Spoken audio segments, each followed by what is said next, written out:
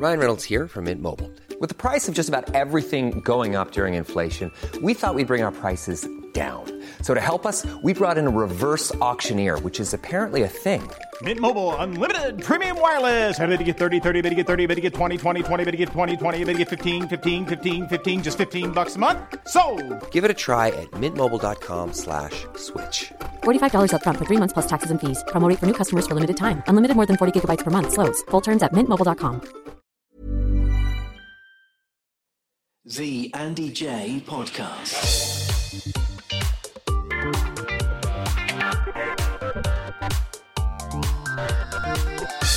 The Andy J Podcast. The Andy J Podcast. Hi, welcome to this week's AJ Pod. How you doing? Hope you are having a good week, as good as possible in these crazy circumstances. 3 amazing conversations for you on the show this week, and I really hope you enjoy them as much as I enjoyed having them, because they are 3 incredible ladies. We have from Naked Attraction, Anna Richardson, from Blue Peter and Country File and various other shows, the lovely Helen Skelton, and from the TalkSport Breakfast Show and Sky Sports and Darts and various other things, incredible sports presenter Laura Woods. Now, I'll just tell you a little bit about the ladies because, really incredible conversations this week. Anna Richardson, who you'll hear at the end, firstly, you'll know her from various TV shows, Naked Attraction being the headline event. You know, the mad show where contestants stand completely naked in a box and their parts are slowly revealed while somebody picks who they'd like to date. It's based entirely on looks, or at least that's how the show sets out to be. Anyway, I can tell you that Anna has the most hilarious anecdote about a gentleman who had quite the reaction visually when cameras started rolling. You'll hear that from the horse's mouth later, because it's one to wait for. But there is a great depth and intelligence to Anna, and I must say it was an incredible conversation with her, and I felt a sense of great honour the way she spoke to me. It was really incredible, and she's been delightful since our chat as well, which was great. The middle conversation comes from broadcasting superstar Helen Skelton. Now, not only has she hosted all kinds of shows, from News Round and Sports Round and Blue Peter on the kids' front to the Olympic swimming and all the outdoorsy shows you can imagine, Country File, etc., etc. Now, Helen has done all of that whilst also having this incredible record on her CV of just countless Guinness World Record achievements. And these are things from the playful and jokey that you do on kids' telly through to the extreme athlete level achievements. And I was so interested to talk to her. Before we started chatting, I was just going to be fascinated as to who she would be and what she would be like and what would motivate her. And I must say, she did not disappoint. So she is our second guest and absolutely lovely. And first up, we have Laura Woods. Now, Laura, I've known, we're not great friends or anything, although I'm incredibly proud of her. I think she's brilliant. She came on an old show of mine thousands of years ago, and I've stayed in touch with her ever since because I thought she was great then. And it has been joyful watching her ascension, her rise to stardom in the sports broadcasting world. You know, to be lead anchor for Sky Sports Football and to be hosting the TalkSport Breakfast Show, which she does on Monday, Tuesday and Wednesday. That is seriously impressive stuff. She's that good, though. She deserves it. She's earned it. And I must say, like I say, I consider her to be someone that I know a bit, and it has been joyful seeing how well she's done. Our conversation, however, after we got through the congratulations stuff, turns really deep and really serious. And just like the other 2 ladies, there is a depth and intelligence and a drive and a determination that seeps through Laura that is admirable and incredible and brilliant. So dive in, shall we? Enjoy the show. Enjoy these 3 brilliant contestants. They're not contestants, they're guests. I was thinking about Naked Attraction again. You'll find out why later. Well, I've already alluded to it, but it's making me giggle in my head once more. Anyway, look, enjoy the show. Thank you for your company. If you are liking what you're hearing week in, week out, please tell your friends. Let's get as many people to this show as we can. And I've been trolled a bit online recently for being too nice. Now, strangely, I'm just going to address this now. Weirdly, that has got me. Even though it's about being nice, it's really kind of It disappointed me. I'll be honest with you. That has disappointed me beyond belief. Because, goodness me, if you can't be nice right now, what can you be? Anyway, there we are. Mini rant, mini done.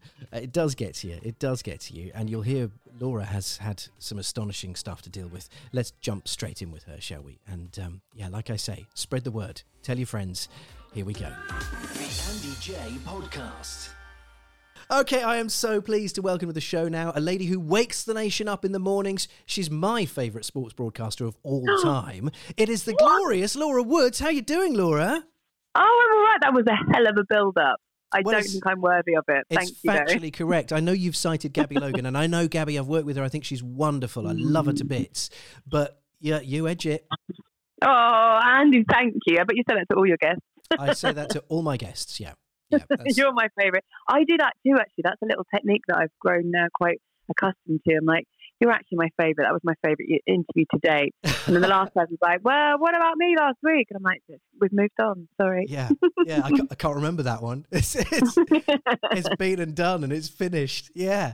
So, I mean, Laura, wow, you are pulling up trees, aren't you? What a whirlwind of a kind of amazing... I know you've been doing this forever, but nonetheless, the last, say, 12 months have been incredible, haven't they? Yeah, they've been amazing, really. In the backdrop of what has been a really strange time with COVID and the world just sort of changing. My life changed massively, actually, with that in terms of my job. Taking on the breakfast show, which is three mornings a week, sharing it with Alan Brazil. And I'd done a bit of breakfast before. You know, I'd been a contributor to his show for a couple of years. But it does feel a bit different. Very different when you take it over. You're sitting in the big chair. Yeah, exactly. And you just feel like a child sitting in an adult chair. It's really weird. And it's taken me a long time to get used to it, to be honest. So I took over late March, early April, just as lockdown. Literally, the first day of the new show was the day of lockdown. So there was no sport. And we had a big conversation about what on earth we were going to talk about because it's talk sport. So it felt a little bit like a sort of like a Black Mirror episode for a while, if I'm honest. But honestly, it was like someone was winding me up. They were like, "Have this job; it's the best job in the world, but you can't have any of your normal tools to do the job." So it was quite hard, if I'm honest. It was really difficult. It was difficult because you were trying to win over a nation that are so accustomed to Alan Brazil, and he's so wonderful and warm and brilliant, and he is my favourite presenter. So that was hard, and then doing it without your content in the way that you would normally set a show made it even more difficult. And then not having your co-presenters in the same studio as you. So Ali McCoy was up in Scotland, Freddie Flintoff was in Manchester, and I was in the studio. And there was, a skeleton crew because we were living through COVID, so we couldn't bring people in. So yeah, it was a really odd time. I'd be lying if I said I enjoyed it. It took a really long time to feel settled in that role. And then when sport came back, it was just such a breath of fresh air. It just felt like, oh my God, we don't have to make quizzes about quizzes anymore. Well, so much relief. When but I tell honestly, you what, the other pressure you had, Laura, was people were turning to you and everyone that was broadcasting for a bit of escape, for a bit of companionship. Everybody was stuck in their abodes, whether they lived in a house or a flat or with a garden or without or whatever, and it was just, and suddenly we were all together. And before the whole, Dominic Cummings testing his eye thing, everyone was kind of in the same boat, right? We were all pulling in the same direction. And therefore, being able to have that escape. And so you had you were a bit like Atlas having to hold up the world. You had a massive responsibility there. It did feel like the more interaction, because what I love doing is bringing people into the show and making sure that they are aware that we are doing it for them. And that we see them as well. So, like the texts come in, the tweets come in, and you always have it in front of you and you read what people are saying and you try to interact them as much as possible. And for me, it was because I was one of those people, I was living in a flat on my own with no garden. And I found it really, really difficult. So my solace actually eventually came from that job in a way as well. So on one sense, it really sort of imprisoned me because I was so, I was just wrapping myself up in knots trying to get to grips with a job that wasn't going to be the job that it is now. But my solace came in the listeners and in what they were going through, because we were all, like you say, going through the same thing. So I just thought, look, you've got to enjoy it, because if you don't enjoy it, they're not going to enjoy it either. So it felt really like a whole kind of a real team thing, and I really benefited from that interaction with the listeners massively. Yeah. So it'll be one of those things that I look back on in not even in 20 years' time, in 1 year's time. I'll look back at it and I'll just be like, wow, what on earth was going on, and what did we broadcast through? But it definitely it's bar none the most challenging time I've ever experienced in my life. But also, it became, in other ways, one of the best experiences in my life. Did you find as well, Laura, because I've been doing this show since the pandemic as well, which has been chatting to celebrities about how they've been surviving, and it's about being kind of people sharing their stories. And one thing that has come across so clearly for me is that people that had historically been really rather private, quite closed books, have been very keen to come on and just share their lives, just talk more about how we're all in together. And it really, for me, there's been a lot more kind of access and openness from people that would ordinarily have either swerved having an interview, or would have certainly have just given you the sort of standard answers and the kind of the chat show set. This is my bit here. This is where I tell you the funny little anecdote that you heard last week on Graham Norton or whatever. Do you know what I mean? Yeah, absolutely. Just so much more honesty, I think. Yeah, I think people looked for company and they realised that it was a vulnerable time for everybody. So people are usually quite cautious about exposing their vulnerabilities and admitting them, especially sports stars and celebrities, because there's a real perception, isn't there, of these people that we pin up and we think that their lives are perfect and that they don't feel anything. And the more everybody started to be open with how they're feeling, I think it had such a massive knock-on effect. And it was almost really fine to not be fine. And we incorporated it into our show as well. We spoke to a lot of people. I remember having Tyson Fury came on and spoke at length about mental health. Yeah, and it was amazing. Oh my God, it was so progressive, and it made so many people, all of our listeners, it felt like collectively all of our listeners were just sort of silent for a minute and really, because we felt it, in the studio. I felt like, oh my God, I could hear a pin drop. Yeah. It was like we were hanging on his every word, and it was great that it came from him, because he is literally the hardest man in the world. Do you know what I mean? Like this just massive guy, like professional boxer, heavyweight, incredible personality, but so positive, but has gone through the worst times and come out the other side and is happy to talk about them. So we kind of found like, if we can take that angle, it felt like we were talking about mental health a lot more. And it's always been something that I've cared about, and I've had close experiences with people that I love that have been affected by it hugely.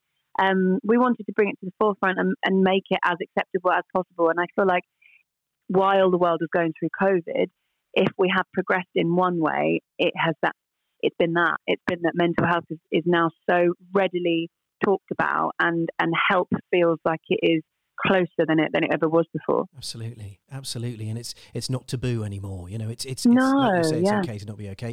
It's more than that. It's important to talk about how you're feeling now. Yeah, and we had football players coming on saying that I'm actually really struggling, and I might have a nice house and a gym, and are really appreciative of the fact that other people don't have those kind of things, and doing open gym sessions and sharing parts of their life that we never would have seen before. And it was just funny. It had these amazing little quirks as well. I remember watching Sky, and Claudia Ranieri was being interviewed on Zoom, and somehow his wife accidentally flipped the camera so that the camera was then on her, and this was live on Sky Sports News. And it was just like all those little mishaps and quirks of time were just funny, and it was just like a light bit of relief. And we need to have them all the time on TalkSport. People's microphones would drop out, you'd hear dogs in the background, kids would come into the room, and it was just really fun to strip everything back. And all of the we're taught to be super professional, slick, clean, like no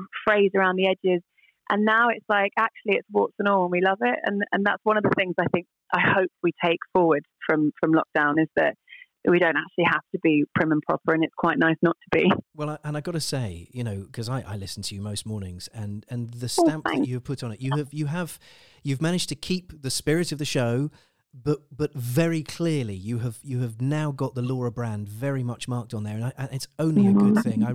It's an absolute joy to listen to, because you're so informed, and you're so there's all this stuff about your sport. Of course, you know your sport, your encyclopedia and all that, but you've lived your life, and you're open with that, and the questions you ask and the angles that you take are informed by your experiences, and I love that you're sharing so much. It's so kind of bold of you and important.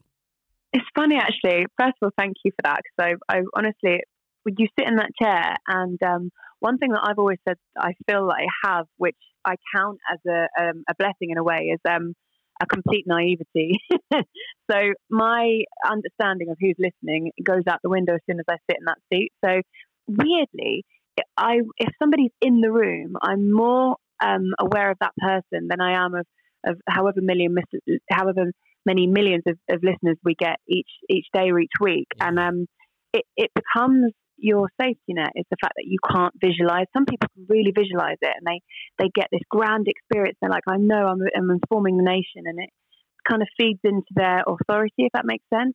I feel like I do the opposite. I regress, and I don't mind that, actually, because I think it's a defense mechanism myself. I think I use it to kind of feel really relaxed. And what I've grown to do in that chair, which I couldn't do at the very beginning, when I started doing that show, I didn't feel like it was my voice, because I was very nervous about the audience, and I almost didn't feel like I was the right person for the job necessarily. Okay. I think you do doubt yourself, don't you, when you get given a big step? You think, am I the right person? I think everyone, nobody really admits this, but I think everyone suffers for imposter syndrome, whatever their role, whatever job they do. Oh my goodness.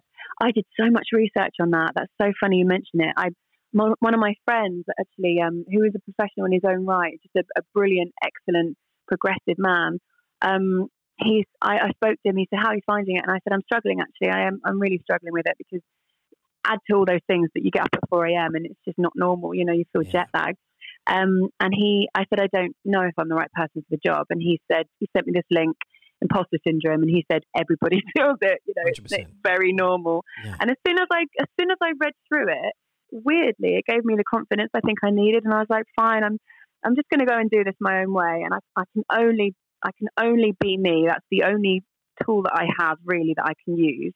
And the problem is with broadcasting is if you aren't you, they smell it like it's obvious. Yeah. Sharks to blood. It's so obvious, and I've heard it in other people, and I've always tried to be authentic. And the great thing that radio gives you so much mileage. You are sat in that chair, and if you're nervous for the first 5 minutes, it's fine, because you've got 4 hours. You'll very quickly get over that, and you'll forget about it. And now I love it, and I can only do what I can do. So I'm embracing it, and I think the minute you accept yourself and who you are, other people learn to do it too. So it's become a real joy in my life. The early mornings aside, I love it, and I just think, God, I'm getting up, I'm talking about sport. I'm talking not only just to people, I'm talking to experts about sport, and I'm getting to find out their stories. And one of the highlights of recent radio is the FA Cup draw was done. I think it was the second round. And there was a Chelsea fan that texted in, and he said, "Guys, I don't have Sky. For some reason, he didn't have, he couldn't watch it. So I think the draw was done on BBC. Couldn't follow the draw, basically. Couldn't follow it on the internet. Literally couldn't follow it at all. And he texted us in. And we were like, no worries. And we called him back, and we got him on air. And we said, right, we're going to tell you who Chelsea have got. We said, Chelsea have got XXX. How do you feel about that? And he was like, oh, wow, great. And then they went through to the next round, and we got him back on. And we said, have you heard the draw? And he went, no, I haven't. And we went, right, fine. Okay, you've got Luton Town in the next. And he went, oh, he said, I used to be a Luton Town fan when I was younger. It was just amazing. And I can't remember what his name was. I think it might have been Graham. So we were like, right, it's the Graham Derby now, isn't it? And it was just those little quirks of job I love, and I'll always remember little things like that. So yeah, it's become a lifeline, I think, for me now. Sort of switched around. It's crazy, isn't it? It sort of is like a national service, you know. So You've got It is. great sense of responsibility. Are you happy to? You got some grief early doors. You got some silly nonsense. Yeah, You've had yeah. some kind of ignorant trolls, shall we call them? Yeah. And is I this think basically just because? And I'm asking the question, so please don't take it the wrong way, Laura. I'm asking because I don't understand because I'm a man. Is this just because you're a young, pretty woman? Is that what it is? I think a lot of I've been in sport now for about 11 years. So I came in as a runner, and I never felt that my gender ever held me back, or helped me as well. Like either one way or the other. I just was, and I think a lot of people when you come through the business like that, you learn the ropes in a really organic way and a really beneficial way because you know everybody's individual jobs so well. Yeah. So you have a real appreciation for them and an understanding that that this whole thing doesn't work without everybody pulling together and doing their jobs. And because you've done them, you've made the teas, you've done the running, you've cut all the bits and bobs together, you've gone and got guests and walked them to the right place. I've done all those jobs, and I never ever felt anything to do with gender. It was only really when social media started to kick in and we got Twitter, and I started noticing comments when I started doing more stuff on screen. And I've grown a new layer of skin with every step I've taken, which sounds a bit sad, but you have to. You kind of have to get a little bit more protection, and you have to find a way of not letting it get to you, because if you process all of those comments, you would never leave the house. I think I used to be really good at it. I think lockdown just really knocked me because it was all those things I mentioned at the beginning at once. Taking a new job from a position where I am a girl, I'm a woman, and the person who I am now job sharing with, Alan Brazil, is an institution. And when I stopped listening to him because I was doing the show, I missed him. So I know it sounds really weird, but I could understand why people would feel weird about somebody coming in and job sharing with someone like Alan Brazil. So I had a lot of that kind of to deal with, that sort of hate from people that didn't want Alan to go down to 2 days a week, which was a necessity for him. He's done it for 20 years and he needs a break. He's not young anymore. He can't do the 5 days, and it was all agreed and it was all happy. And within TalkSport, we were all really happy with it. So that's why you'd love to come out and say those things, but you can't fight every troll. So that really knocked me. There were a lot of, it became very gender based because it's the easy thing to go to, isn't it? It's like, well, how can we criticize you? You're a woman, you don't know anything about sport, get back in the kitchen. Right. Those kind of little comments, I got so used to them that they don't really hurt me anymore. Okay. It was personal stuff where you know that people really want to try and dig you out, and they will go really personal. So genuinely, now I'm in a much more comfortable place with the show. I don't feel as vulnerable anymore, so those kind of comments don't affect me as much. But also, people just get used to it and they move on, and then some of them actually enjoy it. And there was one piece of advice that my boss gave me right at the beginning, and I said, I don't think I'm the right person for this job, and I genuinely meant it. And he said to me, do what you've always done, go and win them over. And I'll never forget it, because I have always done that. That's always been my mantra. If it's not working, win them over. And I do feel like I'm getting there now with it. And I'm loving it. And once you have to win yourself over sometimes as well, I think. So, yeah, no, I know exactly what you mean. I know exactly, and it makes complete sense. And the guys that are saying stupid things to you, unfortunately, that's nothing to do with you, how you do the job, or anything. Yeah. It's everything to do with them. I mean, I've just done a TV show with a guy called Drew Pritchard who does Salvage Hunters, and anytime we do anything about our show, the number of people wish, for some reason, there's a percentage of the public that absolutely love him, and then there's this other sort of percentage of the public that just wish he has cancer, etc. And you just kind of see that and you go, God, that's just hideous. I mean, what does it take for someone to sit in their house and wish another human being who they've never met, who they'll never know, who they'll never spend any time amongst? How dare you take the time out to be so poisonous? What the hell do you get out of that? I just don't get it. There's another thing actually that helped me a lot in lockdown. So I started talking to someone, and like a coach, and you can get them for life or work or something like that, and they just help you process things. And I found it really beneficial. My girl was called Natalie, and I still see her now. And the one thing that we really kept coming back to really was trolls. And she was like, who are these people? Have you ever looked on their profiles? And they're usually anonymous, which says something to start with. And she said, what do you think it takes for somebody to sit online all day, basically abusing other people?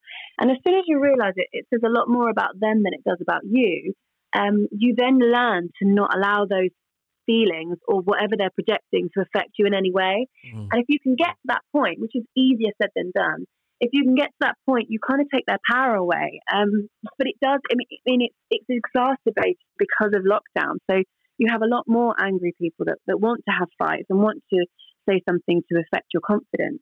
But also, if you can try and find a way of not allowing that into your remit and not allowing their words to affect you. She said that to me. She said, what you're doing is you are allowing them into your space. So don't allow them in. Like, keep the door shut and don't allow them in. Don't consider their comments. Yeah. And I'm learning that. And actually, once I got to that point, everything became a lot easier. Yes, absolutely. There's that old phrase, isn't there? Never let an arsehole rent space in your head. And it's, I love that. Yeah. I'm the landlord. What am I doing? There you go. Exactly. Yeah. I mean, that's what it needs. Laura, can we talk about, where your journey? Because, you've had a really interesting life. You haven't just sort of done a bit of work experience and kind of grafted and boom, you're there. Your upbringing, you didn't, for example, if I'm right, again, all of this is stuff you just sort of glean from the ether. You can tell me if it's absolute horse or not. But like, for example, you weren't a huge fan of school. You got detention a fair bit and didn't seem to connect with it much. Yeah, I didn't. I liked certain parts of school, so I really liked English, but I didn't. I wasn't a fan of science, maths, all that sort of stuff. I was in and out of detention quite a lot. I found it quite difficult to keep focused. And now, like, when I look back on it, what frustrated me the most about school was that sometimes your kids have skills that aren't on the curriculum. Yeah. So, like, I found a school report basically saying that if I spent as much time knuckling down as I do, putting other people off and acting like the class clown, and basically just messing around, then I'd go really far. And I remember looking back at it, there were loads of more words used, like if I didn't get myself into the trouble in the first place, all that sort of stuff. And I remember thinking, ironically, my life now, my job now, comes from that attitude. Yeah. So, wanting to be the class clown and wanting to make people laugh and entertain them. But at the time, there wasn't really anyone that would identify that as something good to have as a kid. So I kind of think, unless you're, when it was my age, unless you were academic or sporty, and luckily I was quite sporty, and I was academic in a way, I just wasn't interested. There are new ways now that you can kind of encourage kids, in different ways. Like, God knows, when I was younger, if we look back at it now, I probably had ADHD, or I probably had all these different things that meant that I wasn't very good at focusing, but I was creative. So, it's kind of, I did find it quite hard. I found it challenging. I didn't really enjoy a lot of aspects of it. Right. I enjoyed the social side, and I loved English. So really, like, I had a really great English teacher who kind of kept me on the straight and narrow. But I was quite close to, suspension. I got suspended. I was always in and out of detention. So, if you look at it now, like, my job is my world, and I'm really dedicated to it, which at school you probably wouldn't have been able to predict. So you just have to find something that you're passionate about. Yeah, it's all about your own groove, isn't it? And you've got two, is it older brothers? You were brought up in, and in that environment sort of informs a certain style and a certain vibe as well, doesn't it? You kind of you can't be the sort of quiet, shy, retiring little one in the corner when you've got two big brothers to compete with, presumably. No, exactly. It's like sink or swim, isn't it? and you did become a lot more. Those boys gained confidence. So it was like a rough and tumble upbringing, and I loved that. And there was no nowhere to hide. You know, you're thrown into everything. You're the younger one, so you've got all like the hand-me-down clothes, and you'll do what the boys want to do. And if that's football, if that's rugby, you'll do it. And I did. And you played rugby. I loved rugby. I was always. It was great actually because we were all part of the same club. So my mum was a coach.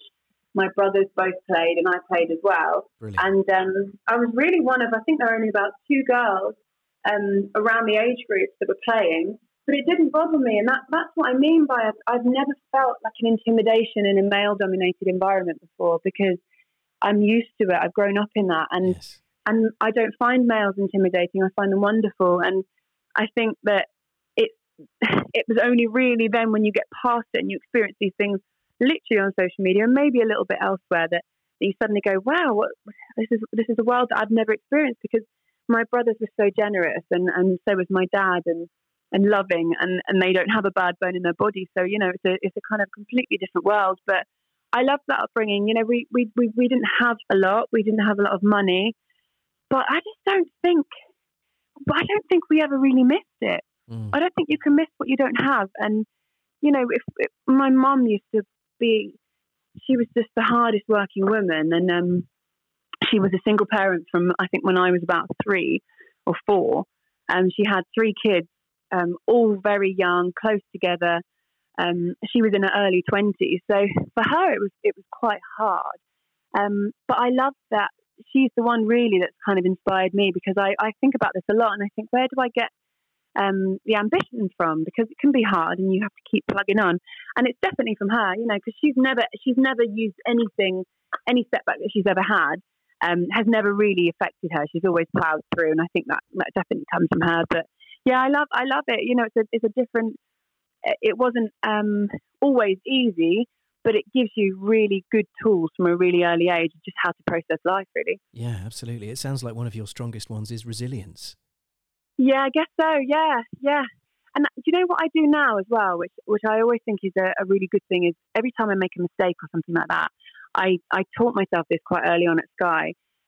Make a mistake, learn from it, and actually be pleased that you made that mistake, because it's never as bad as you think it is. And it will always take me a day to get over it, sometimes longer. It might take me a week if it's a really bad mistake. But then I'm grateful that I've made it, because I'll never make that mistake again. And it's the same with everything really in life, is that kind of resilience. You know, if you want to be a presenter, it doesn't come easy, and you're going to get setbacks. And I think I experienced a lot of setbacks really early on, rather than later on. But the setbacks were so good for me, because I was like, well, how much do you want it? You know, if this is one of many setbacks you're going to have. Presenting is a really fickle market to be in, and it's not going to be easy. So I was, again, grateful for those setbacks, the people saying no, people not thinking that I could do it. I'm really stubborn, and that kind of fed into it for me. So if it had come easy and it was on a plate, I would not have worked as hard, and I genuinely don't think I would have got as far. I think that's a really, really interesting thing to hear, Laura. I've got to tell you as well, you're really good company. I mean, you're a good company to listen to in the mornings, but to talk to you now as well. You know, you're so open and honest, and it's very refreshing. It's lovely to hear. I just love a natter, Andy. Well, do you know what's fun is, you know, I was kind of thinking back to the first time we met. I don't know, it was like 4 or 5 years ago. I can't remember now. And you came wasn't it? Yeah, it was ages ago. And you came on my old show on Talk Radio. And I can remember we managed to kind of snare you in simply because you were in the building. You know, I think you were here to like learn to read the news or something. It was bizarre. Do you know what that was? That was, I was doing my demo for the breakfast show. Yeah. So I was doing the demo to do the papers on the breakfast show, which is how I got in to the breakfast show, which I now present. Well, do you know what? I knew then. I genuinely, this is going to sound like, you know, crystal ball. Everyone's you know, super informed after the fact. But I knew then that huge things were incoming for you within the network, because I remember the producer saying to me, you know, she is rated very, very highly. And I was like, really? Well, yeah, of course she's rated. Oh, you didn't tell me that. I've been watching you on Sky. And they were like, oh, yeah, no, she's rated really, really highly. And I went, well, she's not just going to be reading the news then, is she? Or whatever it was. You know, you'd done a weather report or something. And I can remember you saying to me, yeah, I had to read this script. And I was like, oh, okay. Yeah. And I just thought to myself, that's not why she's here. That's clearly not. There's no way. And that's mad. Honestly, I didn't know. So I knew then. I didn't know it was going to end up sort of, hosting the breakfast show in such a fast turnaround time, which I think is brilliant. But I knew that you had a huge future with the network, and rightly so. Somebody had kind of spotted you from afar and thought, she's going to be really, really good. She's already good. She's going to be really good. And they were right. Oh, I really appreciate that, honestly, because I came in and one of the things I had to do for that demo was read that script, read the news. And I am dreadful at reading out loud. So I was like, oh, no, I can't. I'm not going to get this job. And actually, the good thing about doing that is I'm now much better. Sounds funny, doesn't it? A presenter that can't read scripts. But I'm much, much better at reading scripts now because it's practice, practice, practice. Yeah. But I remember at the time leaving that building and thinking, nah, I've not got it.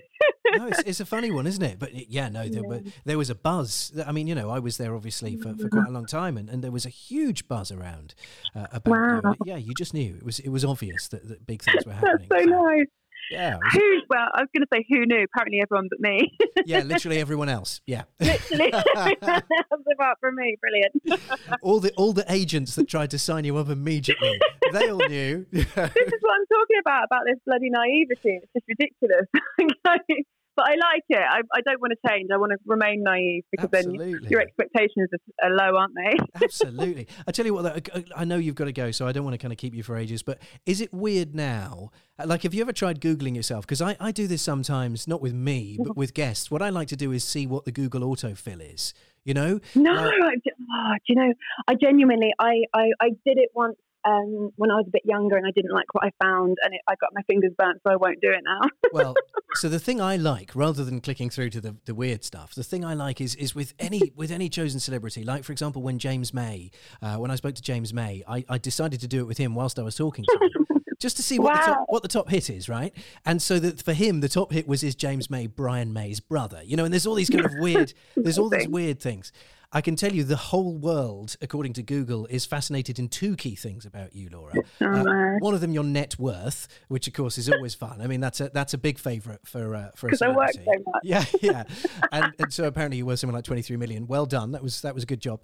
And so they're always amazing. They're amazing sums of money that people think your net worth is. Brilliant. And the other one is, as you can imagine, it's Laura Wood's boyfriend. So there's this absolute fascination with who's she dating, and really, I'm not asking you who your boyfriend is. It's not of no interest to me, but the world clearly wants to know everything about you, starting with are you married? I mean, because there was another Laura Woods, I believe, who is actually married with kids in Ireland, which is quite fun. The 41-year-old, honestly. Hey, don't laugh at 41. Steady now. It's a good age. Yeah. I promise. No, it's a great age, but it's not when you're not. Do you know what I mean? Yeah. It's really old when you're 33. I know. Yeah. 10 years younger. You're like, oh no. That was a mix up for a while. She was she's also a presenter. She's Irish and she's married with 2 kids. So I'd get all sorts. How are the kids? And happy 41st. And I was like, oh, brilliant. Stop. Oh, it did make me laugh, but yeah, so that's the hit, is it? That's the next hit. Oh, God. That's a big one, and I've got to say, Laura, you're looking great for 41. Well done. Don't imagine how good I'll look when I'm 52. You'll look like your early 40s. Can't wait. It's going to be great, isn't it? Unless, of course, you have kids, in which case you'll be like me and you'll age like a haggard tea bag. So, oh my God. You're not selling it to me. Oh, it's great. No, it's the best thing in the world, except visually. Other than that, your own visual perception of self is utterly obliterated. It's wonderful. I couldn't recommend it higher. But just remove every mirror and every camera that's near you. Sounds great. It's all the fun. Oh, Laura, I can only assume that things are going to keep going from strength to strength. You're doing a sensational job on, you haven't just got the TalkSport breakfast show. There's obviously sports, Sky Sports football and darts and the Super 6 podcast. And just take over the world, would you? I'm trying to slow down a little bit. Because I love it, and it's great, and it's the same as you probably experienced. It doesn't really feel like work, does it, when you're just chatting about something that you enjoy? But I think if I've learned one thing during lockdown, I think it's balance is super important, and just kind of taking a step back from it sometimes, because it can be full on, it can be really intense. I think for now, I'm just going to try and sit back and enjoy those roles, and not try and kind of look too far into the future. I think sometimes we try and move at 100 miles an hour. So I think for now, slow down, enjoy it, and just sit back and have a chat about sport. I would thoroughly endorse that, Laura. And I would also say to you, speaking as a fellow broadcaster, one who's a lot older, that's been in the industry forever, you've made it. You are there. You've absolutely made it. You should now be enjoying it. I wouldn't be even thinking about what's next, because what's now is amazing. And you could do this job forever, and you would have made it, in my view. You're doing it brilliantly. And thank you so much. Other than managing a football club, there's not really much higher to climb. Yeah, who'd want to do that? 2 years and you're out. Oh, well, I could help out at Newcastle. I'll tell you that much. I'd jump in there in a heartbeat. No comment. I want to. I'm sitting here looking at my signed Bobby Robson shirt, wishing that I could get involved somehow. Anyway, there we go. It's a little gripe. It is, isn't it? Laura, what a joy. Thank you so much for your company today. Thanks for talking to me. You're welcome. It's been lovely to catch up.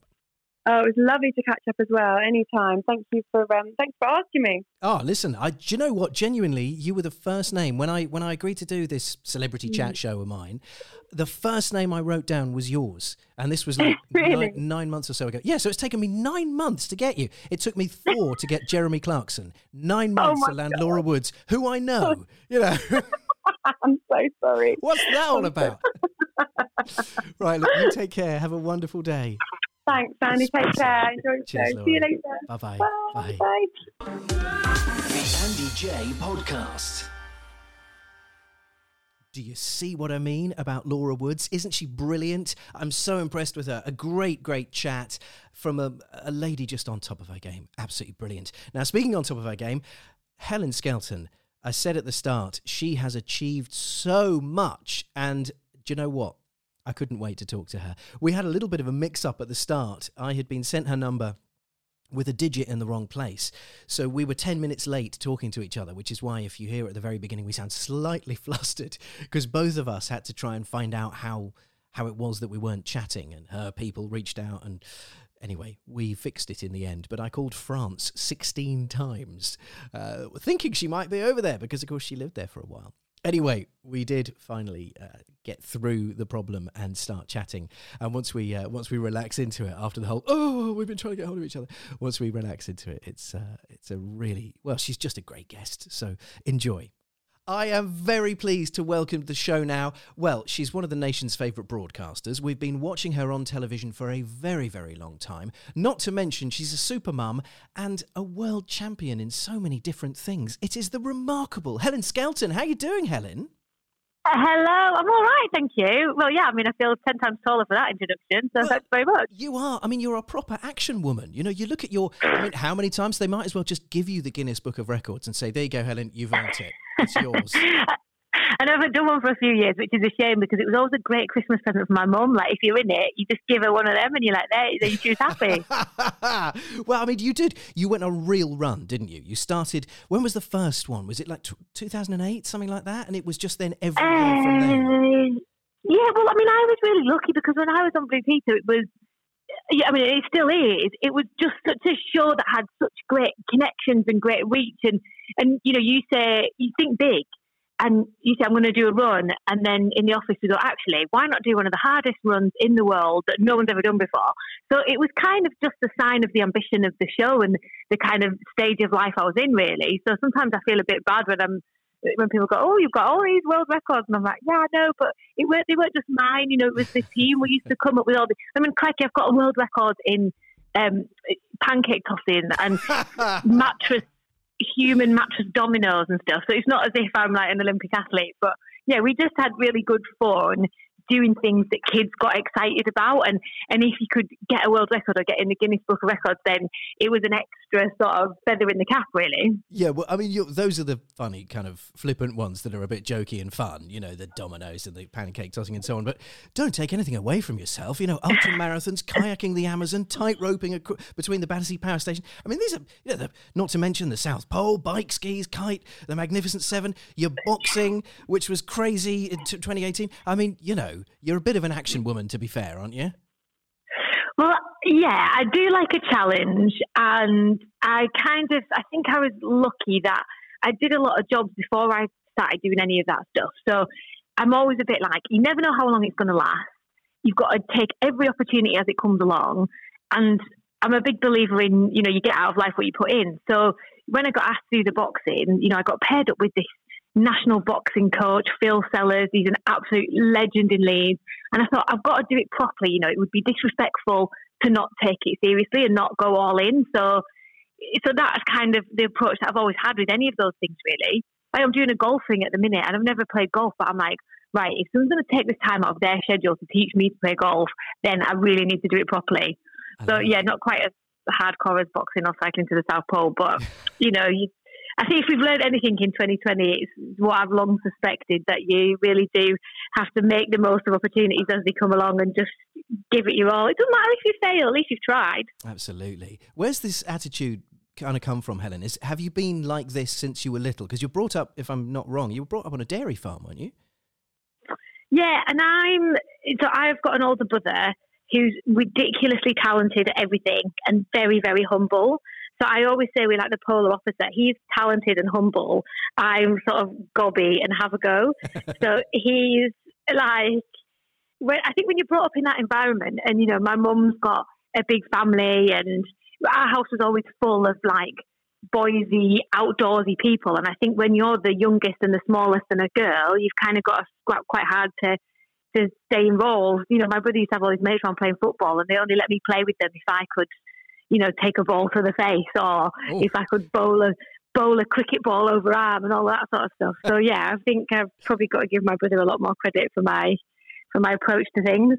He's the reason why you've stepped up so many times, is he? That's a really nice touch, actually.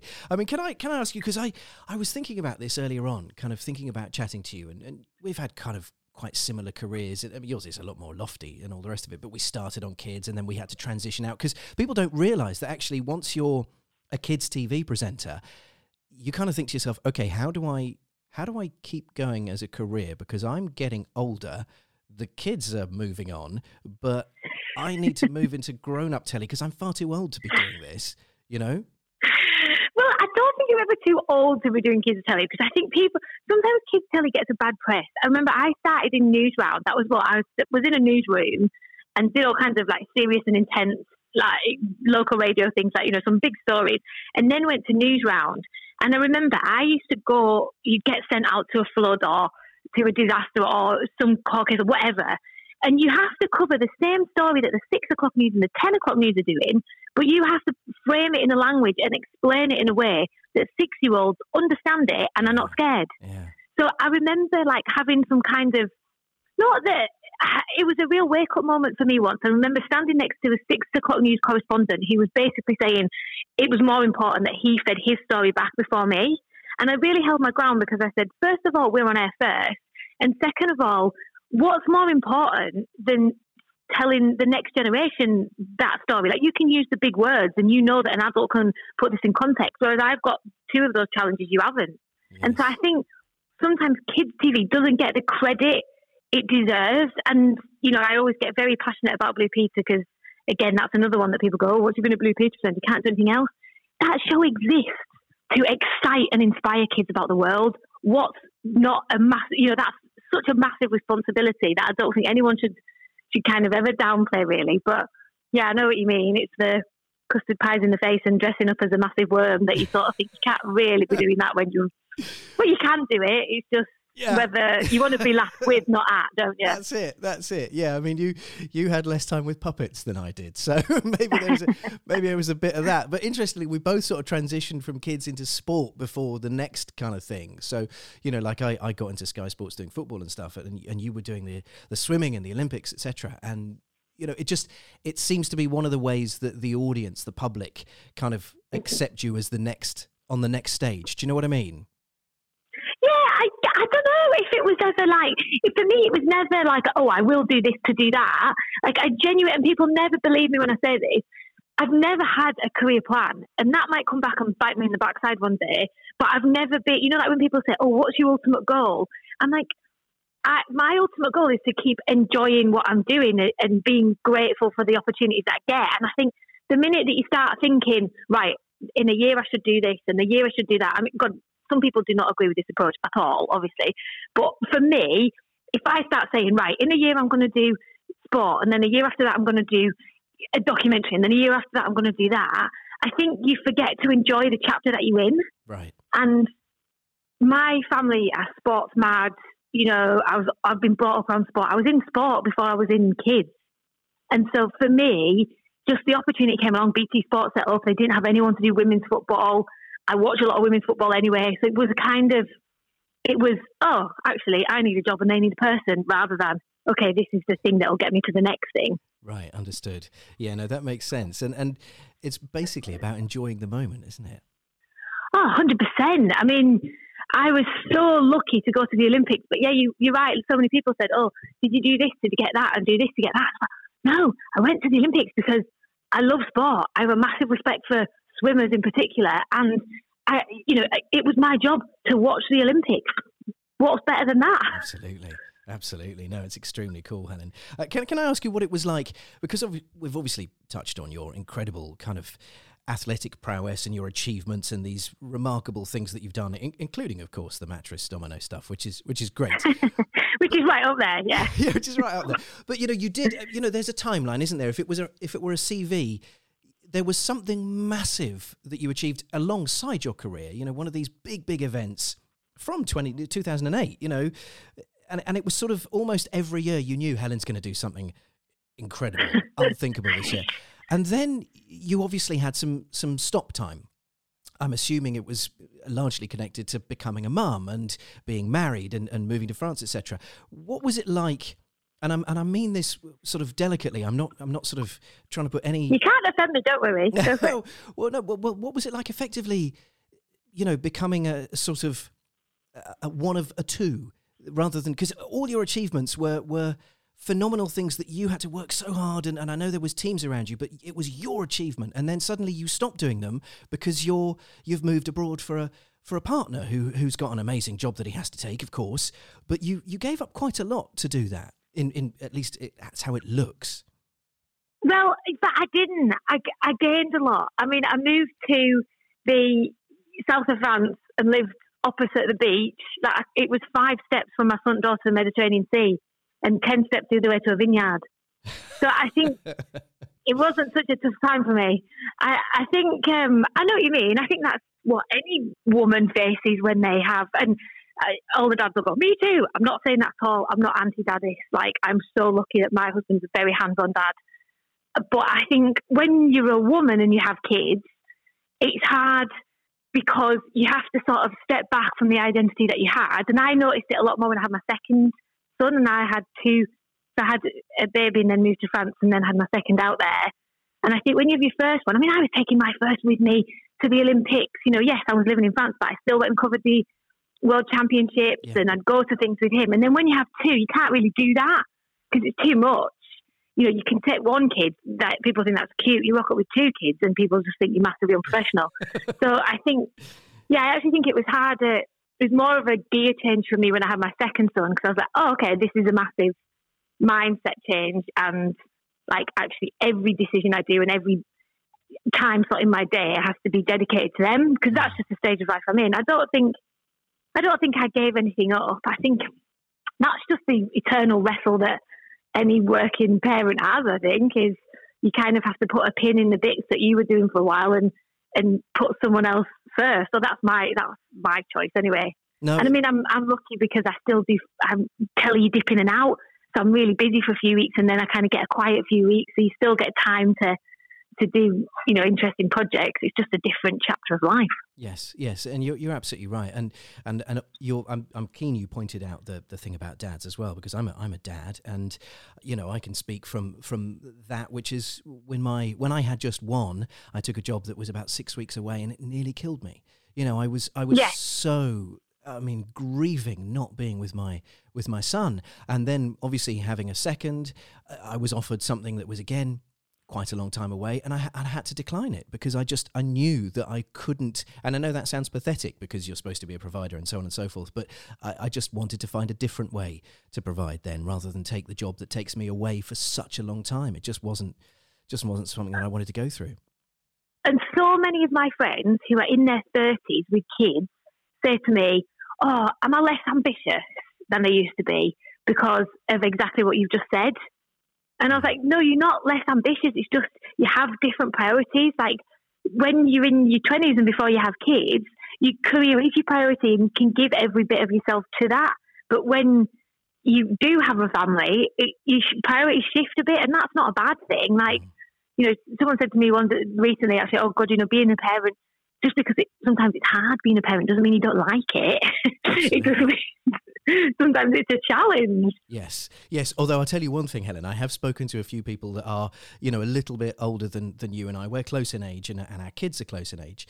And the people that are about 10 years on that have got the teenagers, right? They kind of say to me, oh, you'll be taking those long jobs again now, definitely. When your kids get to our age, you'll be asking for those longer jobs. You know, it's go for it now. Have the nice time now while they're cuddling and lovely and gorgeous. And then when they get grumpy and body odory and, you know, slamming the bedroom doors, that's when you want to take the time out and take the long gigs. So it's more, I would say we're more in a sort of slow pause. Would you agree?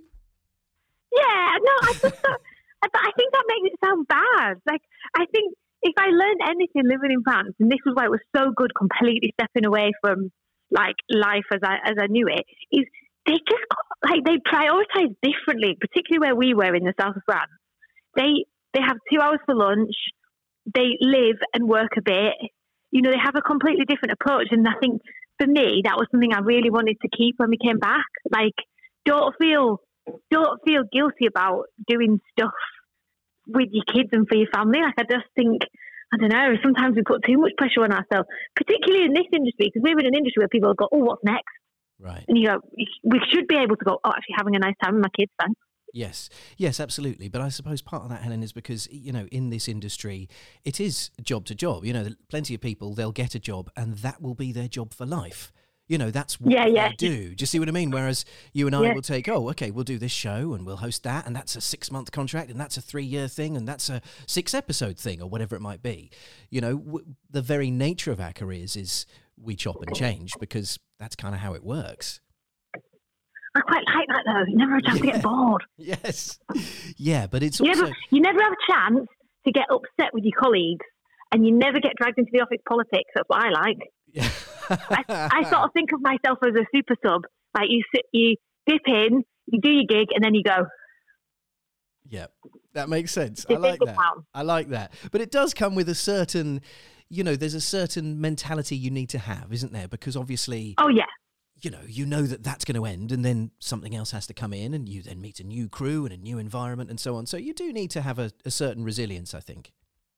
Oh, God, yeah, you've got to be all right with no sick pay and no pension. And no guaranteed employment. That's it. Those are the big three. Life would be dull.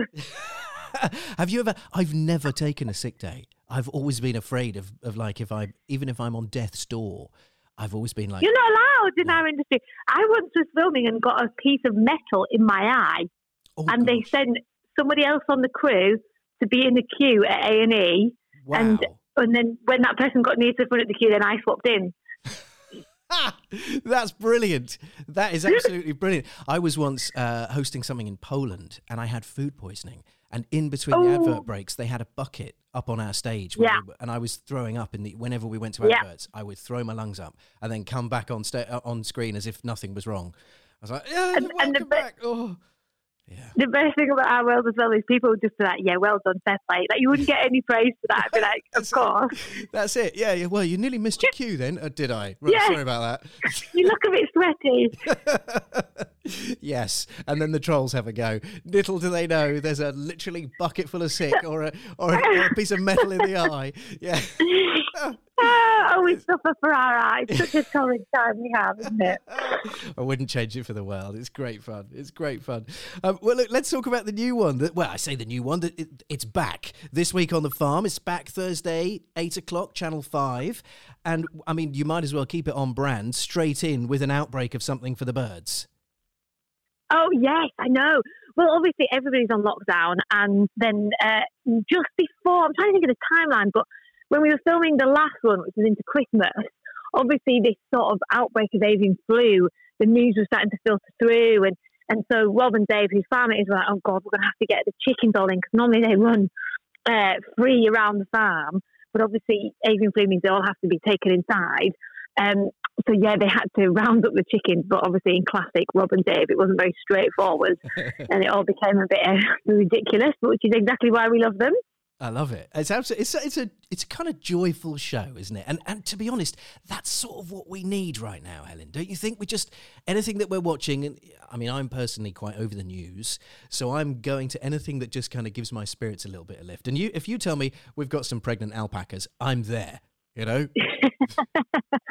Well, that's it, and I think that's why the show Touch Wood has done well, and hopefully why it continues to do well. I mean, last year we started to make 6 episodes, and I think by the time we'll have clocked 12 months, this will have made like 25 or 28. So the reason it's kept rolling is because people really sort of got behind it and got into it, and it's just timed so well. Like this is feel good, it's farming, it's escapism, it's a bit of fun, it's a bit of cheeky banter, you know, and hopefully it puts a smile on people's faces. And I think it resonates with people because it is about British farmers, British produce, and the pandemic and Brexit. Yes. All of those things have kind of triggered a bit of an interest for people in British produce and British growers. Yes, absolutely. And it's, you know, the backdrop is different now, which makes it... I don't know if you've been watching, for example, Grand Designs. I really love Grand Designs. And the recent series... Love that show, yeah. You know, in every single episode, Kevin kind of says, and of course, then March 2020 happened, and this is what happened on the building site. And you kind of live through it with them. You're so connected to it. You know, sometimes pre-pandemic... you'd watch that show and you'd just think, oh, you've run out of money, or, oh, there's a baby coming along, or, oh, these two aren't getting on, or whatever. Oh, they're self-builders, they must be crazy, or whatever it might be, you know?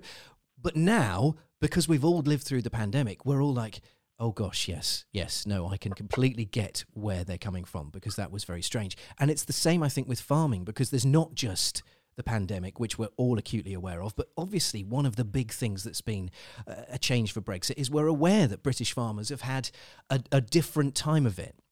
And so I think that increases the interest. We need them. Yes. We need them. You know, like, we are an island after all. And, you know, everybody's increasingly aware of the climate crisis. Everybody's increasingly aware of what might happen to imports and should we be importing, et cetera, et cetera. And I think actually this is a chance to celebrate something like British growers. I mean, there is very few things that you cannot get in this country. I mean, there's even a farmer down in Sussex, I think he is. He's growing a version of wasabi. Like, there's nothing you can't get here. And I think that this was just a chance for us to kind of have a bit of a celebration, a bit of acknowledgement for the hard work that people are doing. And I mean, in the first lockdown, we did a lot of stories where there were people who should have been in offices or should have been in the city had actually gone to help pick carrots and so on and so forth because they were, you know, repurposing their time. So it was kind of a chance to acknowledge all of them as well. And I think this just came along at the right time. And I keep saying it, but people want a bit of a laugh. Yeah. You know, they want a bit of a laugh, but they also want to stay informed. And hopefully this does that. Absolutely, it does it in spades. It's just a lovely show, and it looks like it's fun to make as well, Helen. Oh, it's so much fun. I mean, it is so much fun. It is very, obviously we're outside the whole time, and the only reason that we've been able to film so much this year is because we are outside and we can socially distance. And we filmed one of the runs through the night so that the farm could be open in the day to the public, and we would stay away from them at night. So yeah. It is graft, but it's fun. And part of the reason it takes so long is because we just end up laughing ridiculously so many times. Brilliant. There was a ridiculous story in the papers where it was sort of saying I was apologising for an outburst, and my mum was like, "What have you done?" I was like, "No, not an outburst of anger, like an outburst of the giggles." Like you know, I mean, we're talking about procrastinating pigs, for crying out loud. How can you not? Yes. You know, and Gary the Lothario donkey and Pony Hadley. And like you say, these alpacas are spitting at us, and Emma the cow's mooing in the background, and so yeah, I mean, it's every bit of ridiculous. It sounds so much fun, though. I mean, what more could you ask for? Having the giggles on a film set, great. I mean, that's day made, isn't it? Helen, it seems kind of strange to ask this now, but how has lockdown been for you and yours? Has it been all right? Because everyone's had their own tales of challenges and issues, but generally, overall, have you been okay? Yeah, I mean, I think if this job gives me anything, it's a massive connection to people. I'm sorry, that's my husband just throwing a teaspoon down, making me a coffee, and now he's cooking cups at me. Yeah, I think if this.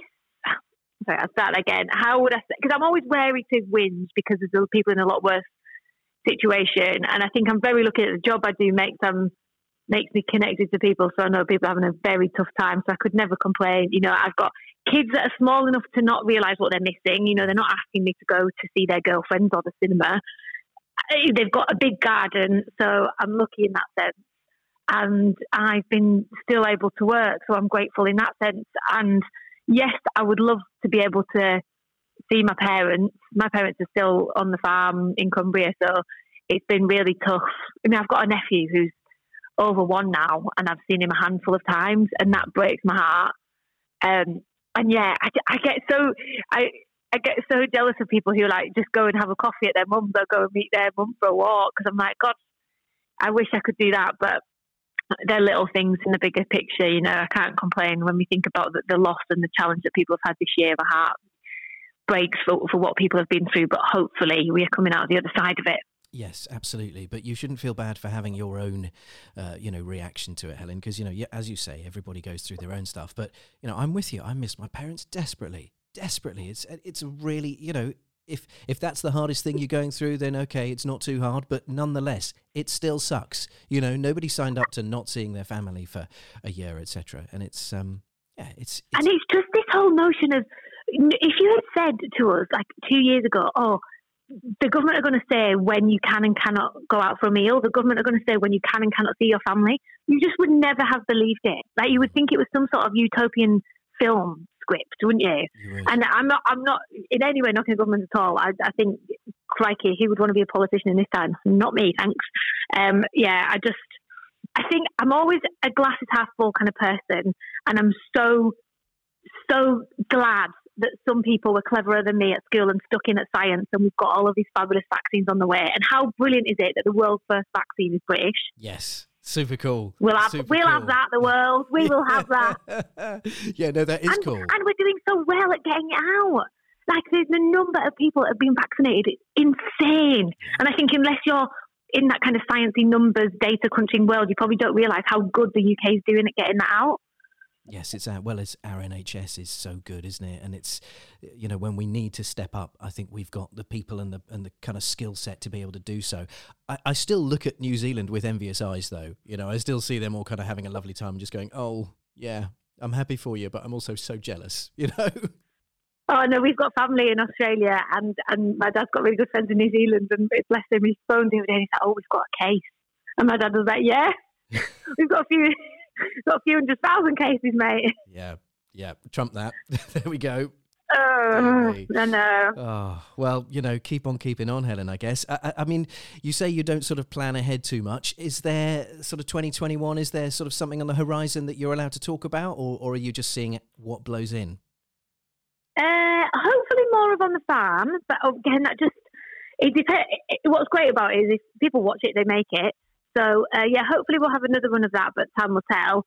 And hopefully everything's so up in the air at the minute. I mean, I'd love to give you more of a clue, but I literally don't have a clue. Maybe a holiday at some point. Yeah, that'd be nice.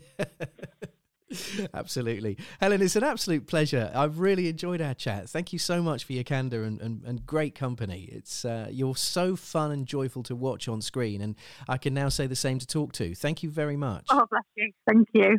Well, lovely to talk to you. You stay safe and look after yourself in these crazy times. You betcha. You betcha. Look after yourself, Helen. Thank you. Take care. Best. Cheers, Thank bye. you so much. That was lovely. The Andy J Podcast. now it's time for Anna Richardson. And if you've been waiting for that promised story about Naked Attraction, you don't need to worry. You can... Well, it's that moment. Before we get straight into Naked Attraction, Anna has some very important stuff I think that people might very well be needing to hear just now about what we're going through and how to cope and how to deal with it. And as I said at the beginning, what an intelligent and thoughtful woman. She's incredible. So here we go. Here is Anna Richardson with a fascinating conversation with some very funny moments. How are you? I'm all right. How are you? Okay, I've got to be honest. I'm finding this lockdown quite tricky. I think, along with many other people in the nation. Yeah, I'm bored and I'm a bit lonely and I'm just a bit sort of like ugh.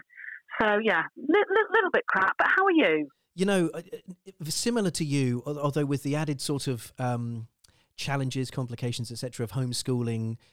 You know, oh my God, all that jazz. So there's, yes, bored, frustrated, wondering how long this is going to go on for, and shattered, actually, you know. Yeah, you must be, because if you're working and homeschooling, then that really is a nightmare. I feel for you. I mean, in a sense, I guess I'm lucky because I haven't got kids, but at the same time, the flip side of that is not having children is also quite lonely. Yes. So it's, you know, it's sort of, I think both sides of the coin are kind of equally as bad, aren't they? It's the hugs trade-off, isn't it? Like I feel loved and I get hugs and I get leapt on at 5:45 every morning, but similarly, I get leapt on at 5:45 every morning. Yeah. So it's sort of... Yeah, how lovely. Yeah, and also exhausting.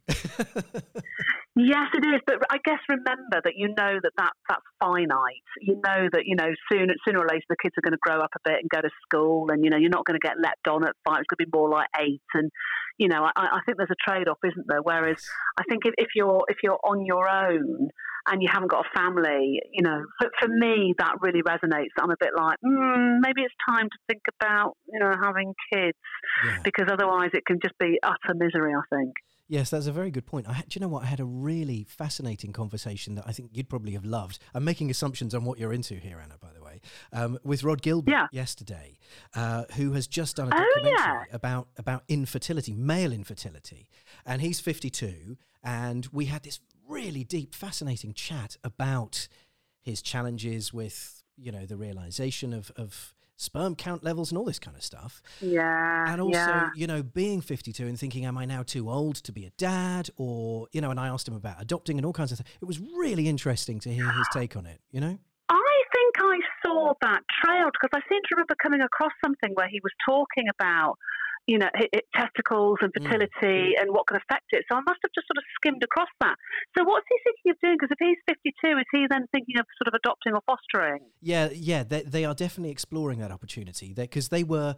One of the things for them is they were having fertility treatment. And of course, as soon as the first lockdown happened, all fertility treatments just stopped. So regardless of how far down the line you are with the process, with eggs and all the rest of it, they just got stopped. So it's knocked them back. God, that's devastating, isn't it? That really is devastating. It's a real one to kind of... It was quite humbling to hear it, actually, because, you know, I think everyone feels they've got a rough ride, but then you hear someone else's story and you're like, actually, yeah, you know, I should shut up. I'm all right, you know. Do you know what? I'm glad you said that because that filters all the way down, doesn't it? From sort of, you know, people with big families at the very top who are having a rough ride because you're homeschooling and you're busy and, you know, blah, blah, blah, and it's expensive.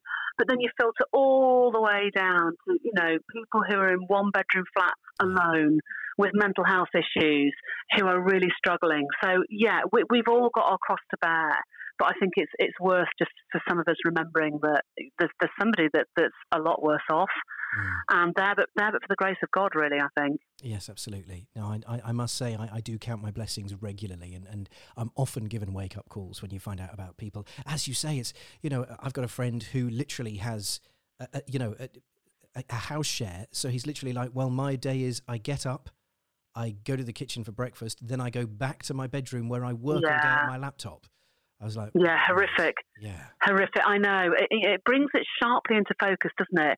I mean, I just think that the bottom line is everybody is now just desperate for this lockdown to just end. Because, you know, I think whereas last March it was a bit of a novelty and everybody's a bit like, oh my God, what's going on? and, we really, really stayed in. Now people are just going, I just can't do this anymore. The economy is pancaking, it's flatlining. People are struggling with the mental health. It's no surprise really that people are sort of nipping out all the time to go and get a coffee or just go for their walk or whatever it is, because we're just being driven mad. Yeah, it's crazy, isn't it? It's absolutely crazy. Are you, a bit of a personal one, Anna, and by all means just tell me to shut up. Yeah. You've mentioned, feeling lonely, etc. Do you live with Sue? Is that, are you guys together in that sense? No. So at the moment, I'm self-isolating up in Staffordshire, just because I've got elderly parents who are struggling. So I live next door to my mum. Oh, wow. So I'm up here at the moment with my dog, isolating here. Although I am allowed to travel for work, thank goodness. Yes. But other than that, no, I'm in my cottage on my own. And I've got to tell you, I am finding it difficult. Yeah. And I'm somebody that knows a lot about mental health. I've got a really robust toolkit at my disposal of techniques and tools that I can use to try and make myself feel better. So, I feel very blessed and privileged that I do understand how I can improve my mental health. And I'm struggling. Yeah. I'm struggling. So, I cannot imagine how it must be for other people who are also isolated and on their own and who perhaps aren't quite as robust or don't have the techniques to hand. Well, absolutely. So, yeah. I mean, I think that... Sorry, go on. No. Well, I mean, you mentioned that, you've got the toolbox. Of course, you're co-founder of Mindbox, which, deals exactly with this sort of thing. It's an online therapy centre, isn't it, for stress and anxiety and exactly the things that I would imagine a huge percentage of the population are discovering perhaps for the first time as a result of the lockdowns. Absolutely. So we know that anecdotally people are struggling far more with their mental health. We know that very, very sadly suicide is also on the increase.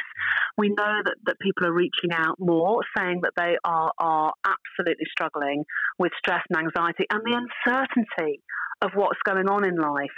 So more than ever, I mean, people talk about, we know that COVID-19 is a global pandemic. Well, the next epidemic, and it's happening now, is a mental health crisis. And we know that there aren't sufficient facilities out there for people to access mental health support.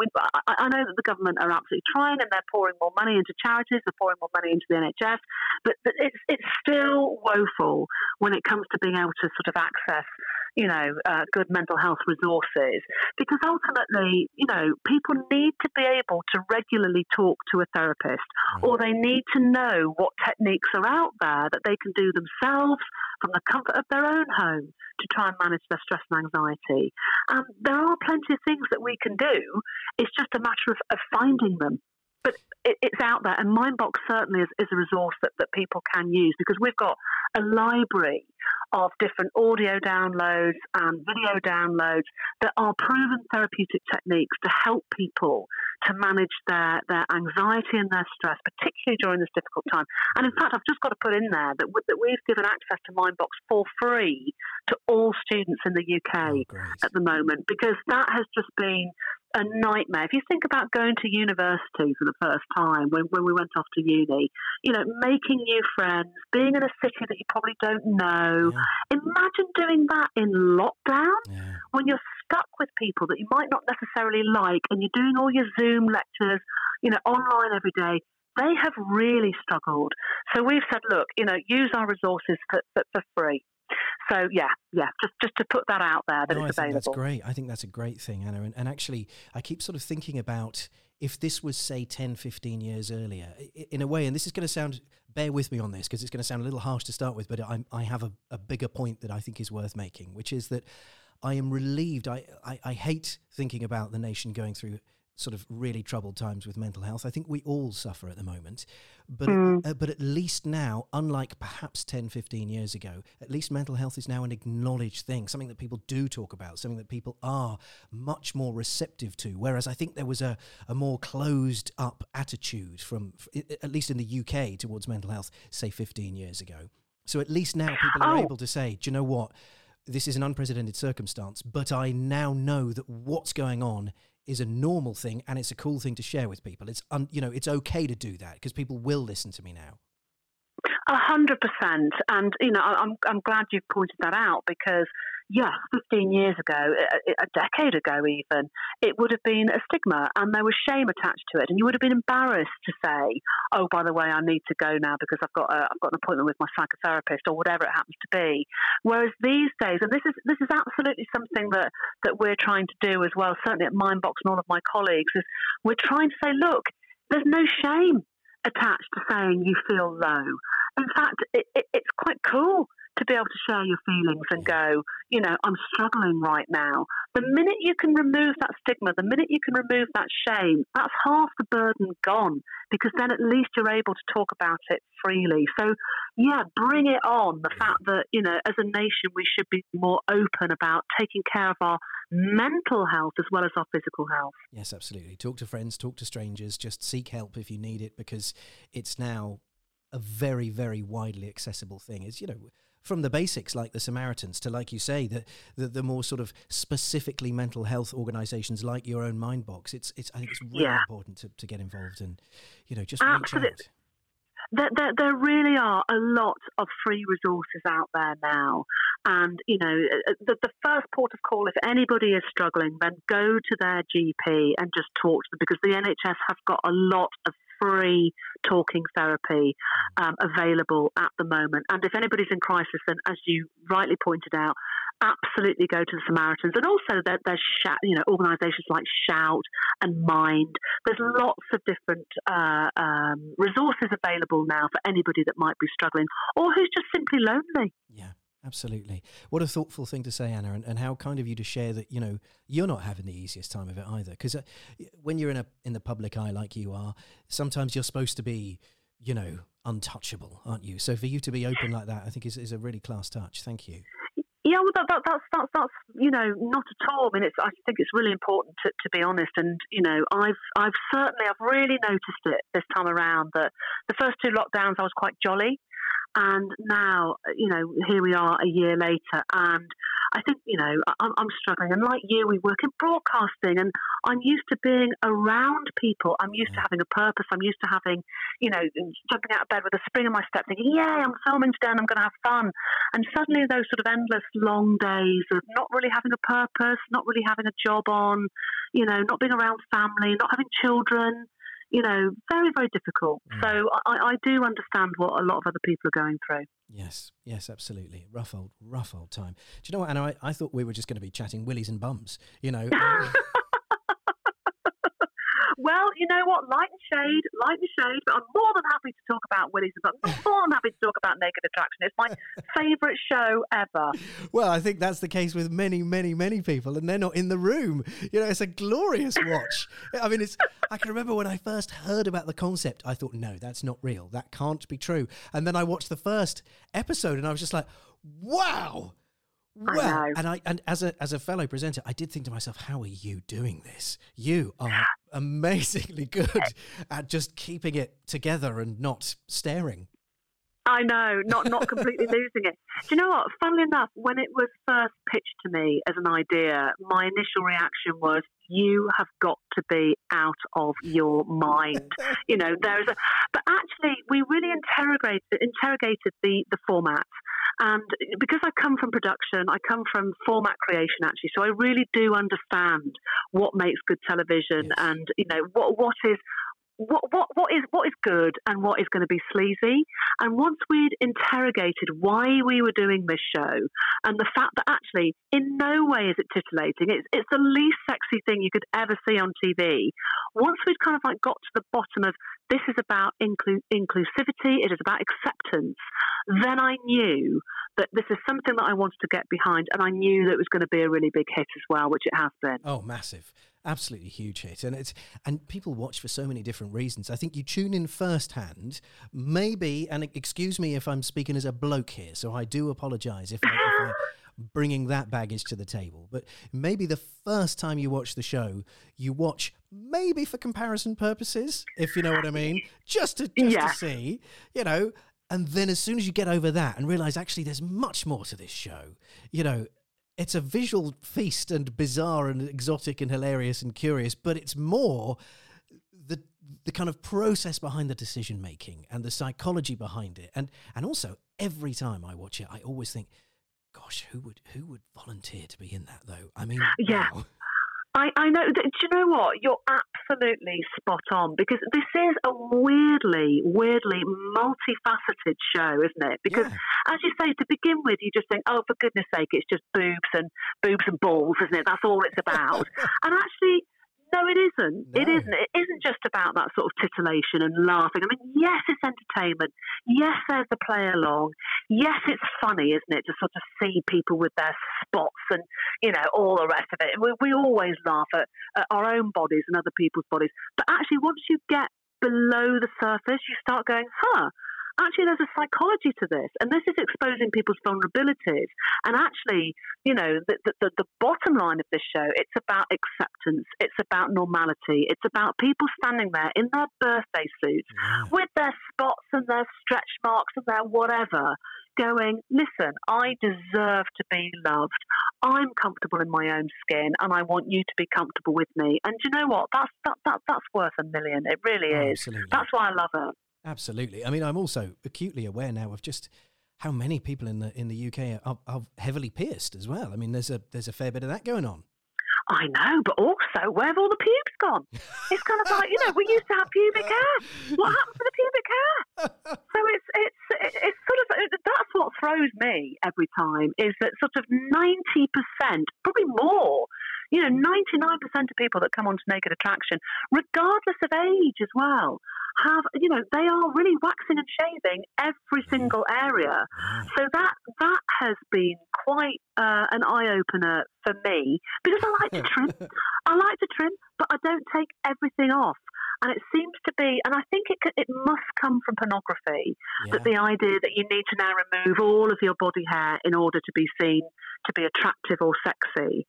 And that goes for the older generation as well. So it's been a surprise, I have to say. Yes, absolutely. I do have to, we will of course move on from Naked Attraction, but I do have one very curious point that I need to ask you, which is how warm or cold are the studios? Out of curiosity. Do you know, it's so funny that you say that, because lots of people ask me that. Well, you can guess, the boys always want the studio to be warm. A little bit warmer. And they are a little bit warmer, please. And they're always doing that sort of crafty tug behind the pods, because they want their manhood to look at its very best. Absolutely. Whereas completely fair enough. Yep. Oh, yep. So they're always fiddling and touching. So all the girls are always on production, always having to go, look, boy in the red pod, just leave it alone. Just leave it alone. Whereas the girls want the studio to be freezing, because, of course, they want their boobs to look at their very, very best. So there's always a kind of, fight between the boys and the girls over the temperature controls in the studio. Has there ever been a moment of overexcitement visually that obviously can't make the cut? Yes, we did have a couple of seasons ago. There was a young man who I think might have been in the pink pod, and he was getting a little bit excited about what was about to happen. So our lovely floor manager, Dave, the floor manager, had to come on and just escort him off the floor for a little while, just to calm down. And then he was brought back onto set. Well, yeah, that would be the big worry, wouldn't it? It all happens. It all happens. I know. I think that we have had a couple of occasions where, boys being boys, you can't control your anatomy, can you? So, there's been a little bit of excitement. Oh, it's such a cracking show, and I sincerely hope that it continues for a very, very long time to come. Yes, me too. Thank you, Andy. It's a tonic. It really is a hell of a boon. Now, Anna, I know that we need to talk about the thing that I'm allowed to talk to you about. I know we've waffled, and I probably shouldn't have done this. Should have gone straight into business, shouldn't I? But, it's a rare opportunity to chat to you. So, Anna, you've been working with Smarty Mobile, I believe. Now, this is really, really interesting. So Smarty Mobile, who, just in case your listeners don't know, they are the network for cost-conscious consumers, shall we say. They've just initiated a piece of research looking at whether we've become a nation of savers or spenders over lockdown. And the results, the results are fascinating. So it turns out that over the last year, whereas we used to be a nation of, wanton spenders, we've now actually become very, very clever savers. And a couple of these statistics I think are going to slightly blow your mind. But 70% of the nation claim to have been able to save money. And 69% of Brits have saved up to, hold on to your hat here, 10 grand. No way. Over the pandemic. Wow. Now, look, I know, it's really, really important to say, I'm just going to put a caveat in here, which is, listen, the lockdown has been terrible for everybody, let's face it. Yes. Everybody is struggling. However, the people who've been furloughed, people who are continuing to work, they are able to save money. And I think that's the bracket that we're talking about here. The people that have saved up to 10 grand are the people that are still able to work. However, even if you're not working, even if you haven't had help from the government, you are still able to save. And there's some extraordinary stats that have come out from this bit of research that Smarty have done. So the number one top spot of where we have been able to save money is in eating out. So people are saving around £80 a month on not eating out. They're also saving around £42 a month on not spending on lunch in the office. Right. And of course, not commuting. £50 a month not commuting. So this really stacks up. All of these small amounts per month really stacks up to a few grand a year. Yes, that's so it's really fascinating. And of course, holidays as well, Anna. I mean, we shouldn't be getting on planes right now. Most people can't. So yeah. That's obviously, especially for a family of 4 or 5 or whatever, that's going to be a sizable saving as well. Mind you, I'm impressed with the nation because my self-restraint, where I may have saved on not going on holiday or having, dinner in a restaurant, I've certainly spent on chocolate. Oh, I know. Well, look, we can get into the whole sort of dieting and alcohol thing, can't we? Because I think the nation's become obese, obviously, over the last 12 months. But I am with you on that. I've thrown a lot of my cash on drinking Prosecco and basically scoffing a load of chocolate every night. Makes me feel good. What can I do? I know. Chocolate orange. Yep. I'll have another one. Yes, please. Yes, please. So I feel your pain on that. That certainly we're staying in. We are eating takeaways. Yes, we're drinking more. And that's partly to do with boredom and partly to do with loneliness. But in terms of actually being able to save money, what's come out of this research is the fact that actually our attitude now to spending money has changed and our habits have changed.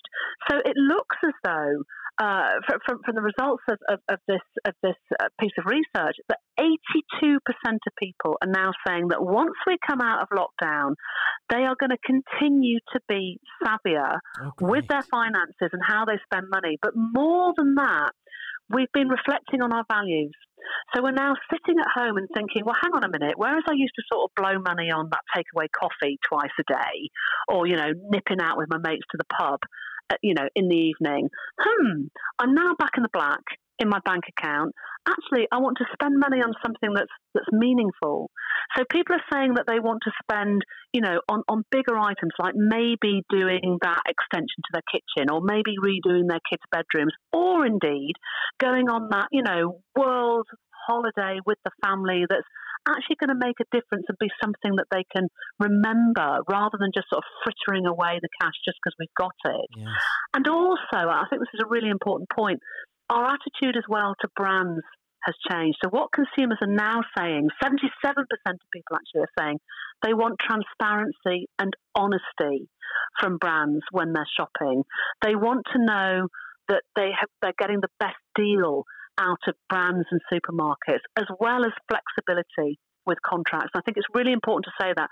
We felt so uncertain over this lockdown that people are going, hang on a minute, I don't want to get tied in to anything long term. I need the flexibility. So our attitude all around to money has really changed. That's really interesting because, of course, we are all acutely aware of how quickly circumstances can change with no one's fault. It's just suddenly something happened and it happened to all of us. And so you're absolutely right, especially with things like contract length, etc. You might be making a few quid right now, but something might happen in the world that stops you making that. And suddenly, well, hang on, if you've got 3-year deal or something, you don't want that. So yes, it makes a lot of sense. And actually, I'm so encouraged by those statistics overall, Anna. It sounds wholly positive, really, whilst we think about, yes, a lot of us are having a rough time mentally, as you and I have discussed. But at least there are some pluses to take out of this, which is that a large percentage of the nation are being more savvy with their cash and thinking more carefully about these things. I think that's great. Well, and also because you said that you've got kids, and we were discussing as well about how difficult it is for university students as well right now. We know that the mental health for students is absolutely tanked. But here's a lovely silver lining that's come out of lockdown. That 26% of people aged between 18 to 24 say that they've used their lockdown savings to put towards a deposit on a new home. Oh, wow. And exactly. So if you think about a year ago, it was all over the news about how that generation below us are really struggling to get on the housing ladder.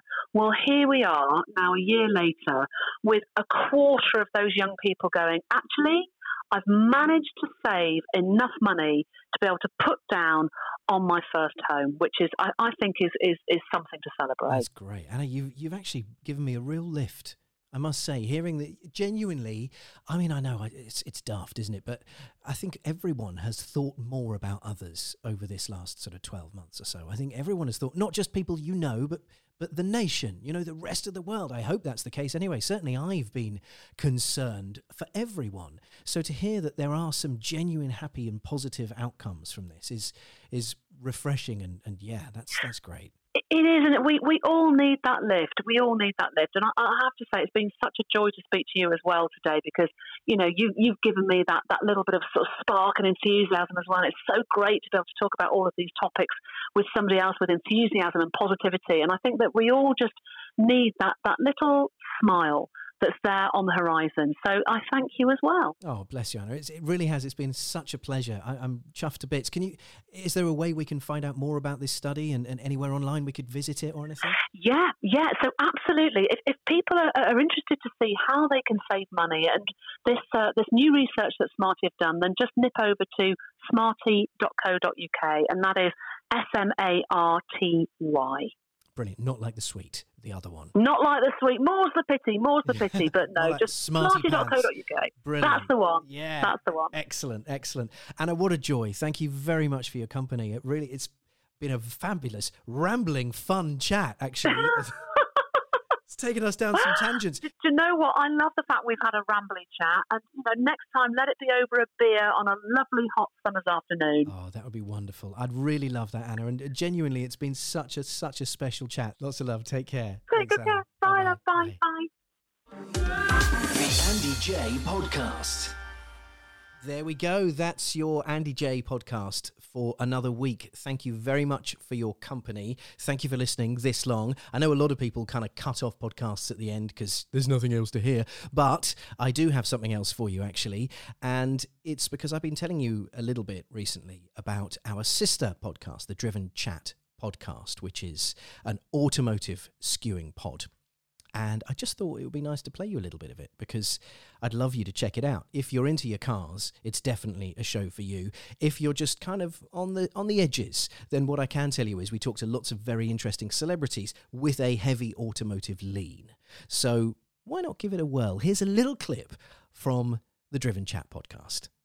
I don't know if you're familiar, Andy, with the design of this car. It is the ugliest thing I've ever seen in my life. It's not. It's got nothing on looks, has it? Oh, my I mean, we goodness. were sort of saying this about what are BMW doing to the faces right now. I just don't get the BMW style.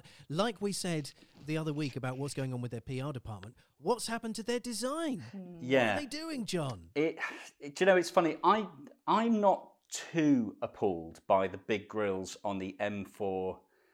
The new M4 and the new M3, I can kind of live with it. When you see it in the flesh or in the metal, it does kind of make sense. It doesn't photograph well, I will give you that. But it's kind of in proportion with the rest of the car. If you look at the front end of the car, the big grills do kind of fit in. But in the photos, I admit, when I first saw them, I was like, oh, God. But this iX thing, the grills are so big and the car is so small, it looks like something somebody has made for a joke. All the proportions are really weird. The side windows are enormous and the doors look really short. The rear arches is just kind of like haunched, but I don't know why. It doesn't really make any sense. I cannot work out any of the design cues on this car at all. And I know that I'm not alone in that thought train, because I can't imagine anyone walking into a BMW dealer and going, oh, that's pretty, I'll buy that one, please. Like, it's just horrific. It's horrible. I'm sensing a video coming along. Amy in a Citroen Amy, and John spending 3 months in a BMW yuck. I mean, I'll take a yuck, please. It's bizarre, isn't it? Because you know it's going to be good. It's like the Cullinan, the Rolls-Royce Cullinan. You know that's going to be a good car, but my God, I could never drive one.